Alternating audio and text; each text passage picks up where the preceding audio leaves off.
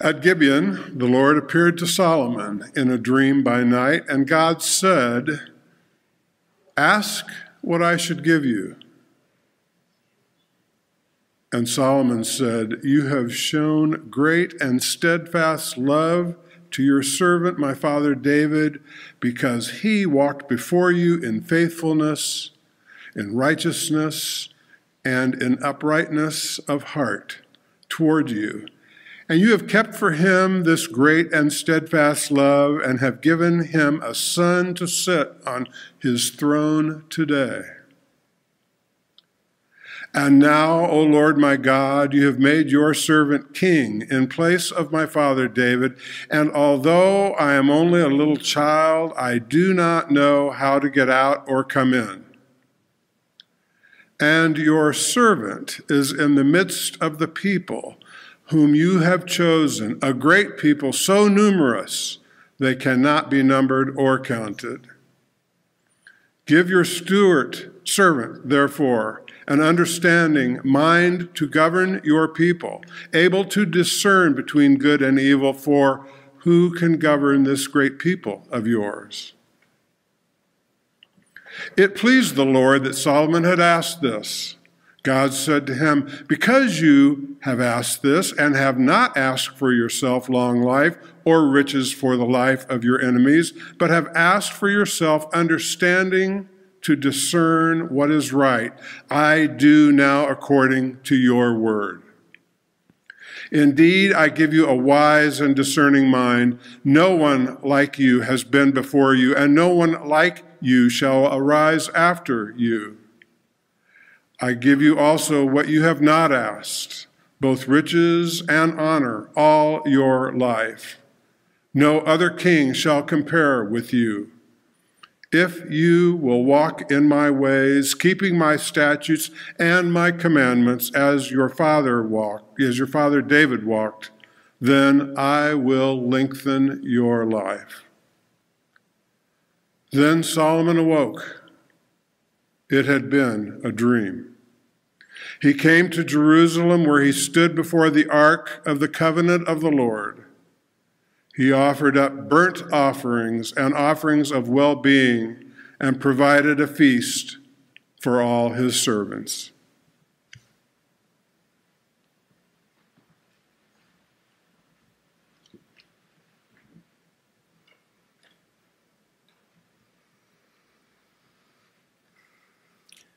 Will you pray with me? Oh God, help us to hear you and to know your voice this morning. In Jesus' name, amen. Amen. I have a beard now. I'm very happy about it. I got this beard on my vacation. I try to take a vacation to the ocean every year, and I made it again this year. For me, oceans are a happy, a healing place, and I mostly just spend all my time right out by the water, just going in and out. It was wonderful. But it's also wonderful to be with you here today. For the last 4 years, Matt and I went to a particular place to see the ocean. We went to Buxton, North Carolina. And like many towns in the Outer Banks, it's a small touristy place with lots of people fishing, yummy seafood restaurants. And every morning we would load up our car. We'd head maybe a half mile down the road with our beach tent and our towels and chairs and a cooler. And we would just set out for the water. We found this perfect little spot with the view of the Hatteras Island lighthouse in the distance. We make camp and just enjoy. And I discovered that one of the things I really love to do at the beach is pick up seashells. At one point during the week, I discovered just a treasure trove of seashells. And every day I would walk out to that treasure trove of new shells that had made their way from the water up to the beach. And I became a little selfish about this particular part of the beach. I found myself wanting to covet that spot, not wanting other people to find it. We do a lot of that in our lives, don't we? We've got our spot, our stuff, and it's sometimes hard to think about sharing with others. But then came a little girl and her parents walking toward us from down the beach. And this little girl was adorable, maybe 2 or 3 years old, with that skipping, happy nature that children so easily possess. And of course, what happens? She finds my seashells. Now, bear in mind, there are probably thousands, millions of seashells around us up and down this beach, but I had my spot, and I was a little irked that this adorable little girl would come and take all of my hard-won seashells, which frankly, I didn't deserve any of these seashells. They didn't belong to me, but it's interesting how we make things into me and mine so easily. And then a wonderful thing happened. This little girl, she discovers these seashells, and she bends over and she picks up just one.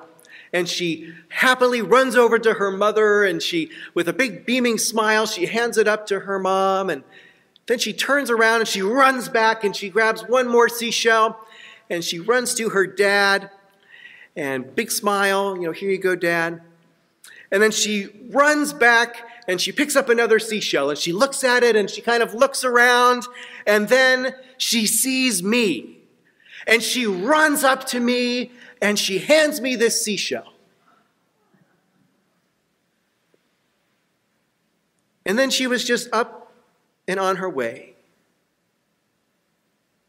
So often we make life about me, about my needs. In our reading from the book of Kings this morning, God tells Solomon that whatever he desires, he will receive. And Solomon could have had anything at all: the latest model chariot to ride around in, riches, a hoard of seashells that belonged only to him. And instead, Solomon says, God, give me a discerning heart. Help me to govern your people and to distinguish between right and wrong. How can I govern without those things, he wonders. And God blesses Solomon for this, because Solomon is thinking not about me, not about Solomon's needs, but he's thinking about about the needs of others. And there's a lot of joy in that, right? In our ability to think about others, to place others first, and letting others have joy in their lives too. The look on that child's face, the way she took only what she needed, the way she shared with others the joy that those few seashells brought her. She wasn't coveting. She wasn't looking to hoard all the shells. She just wanted a little for herself. And she gave the rest away, even to a stranger like me who she had never seen before. Wow. The kids are all right. In our own lives, God calls us to expand from the me to the we. And these days, we need a little more we in our minds and hearts. And we find this tendency to focus on ourselves and our society at large, right? We see it in the relationships we have with our family members, even in institutions of all kinds. Maybe we see it here at Colonial as well. It certainly exists in our inability as a nation to deal with racism, sexism, homophobia, transphobia, and prejudice with open and vulnerable hearts. Now, I'm not suggesting that a we attitude fixes every conflict, ends every war, or settles every debate. It's not that simple. It does, however, change the way we approach each other amid those conflicts, wars, and debates. It opens our minds, our hearts, and our wills to consider more than just ourselves. It offers new possibilities and creates options. It brings about an awareness of and concern for all, including ourselves. And isn't that what Solomon asked for? He sought an understanding mind to govern and care for God's people. He wanted the ability to discern between good and evil. He recognized that a me attitude could not sustain his kingdom. And he calls himself a little child. His concern was not for himself, not for his own little hoard of seashells, but for his people, for his community, for his family. So what does that shift look like? What does a we life look like? Father Mike Marsh, who is an Episcopal priest at a church in Uvalde, Texas, where these issues of me and we were on display a little over a year ago when 21 people, many of them children, died at Robb Elementary School in Uvalde. Father Mike makes these suggestions. He says, a me life is one of power, domination, and control. But a we life is one of vulnerability, intimacy, and self-giving. A me life is characterized by rhetoric, frenzied reaction, and isolation, but a we life is characterized by silence, stillness, and presence. It's a life that lets God inside. A me life is filled with doubt, cynicism, and fear, but a we life is filled with faith, hope, and love. A me life clings tightly to the past. A we life embodies what might be. A me life draws lines that divide. A we life draws circles that include all people, all colors, all orientations, all abilities. Father Mike goes on to say that so many of today's world circumstances and even our own life circumstances continue to remind us that a me attitude just doesn't work. So why do we continue living that way? Division is everywhere, all around us, on both sides of the aisle, in our own communities, and within our own hearts. Today's me approach continues to crucify the we life that Jesus lived and offered. Yet even our decision to make life about me cannot separate us from the love of God that is in Christ Jesus. Jesus' love is what enables, encourages, and teaches us to choose we over me.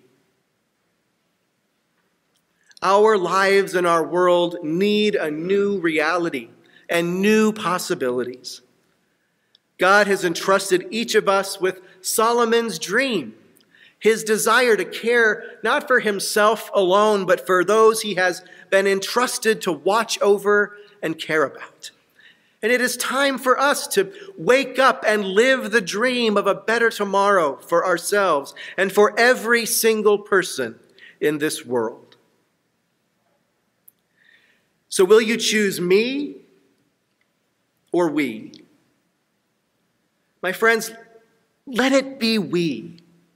Let it be for us together, not just for our own selves to improve our own lives, but for all those little children just skipping along, running around on the beach, seeing a world of possibility before them.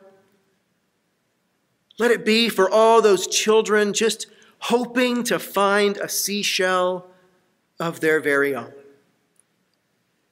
May it be so. Amen.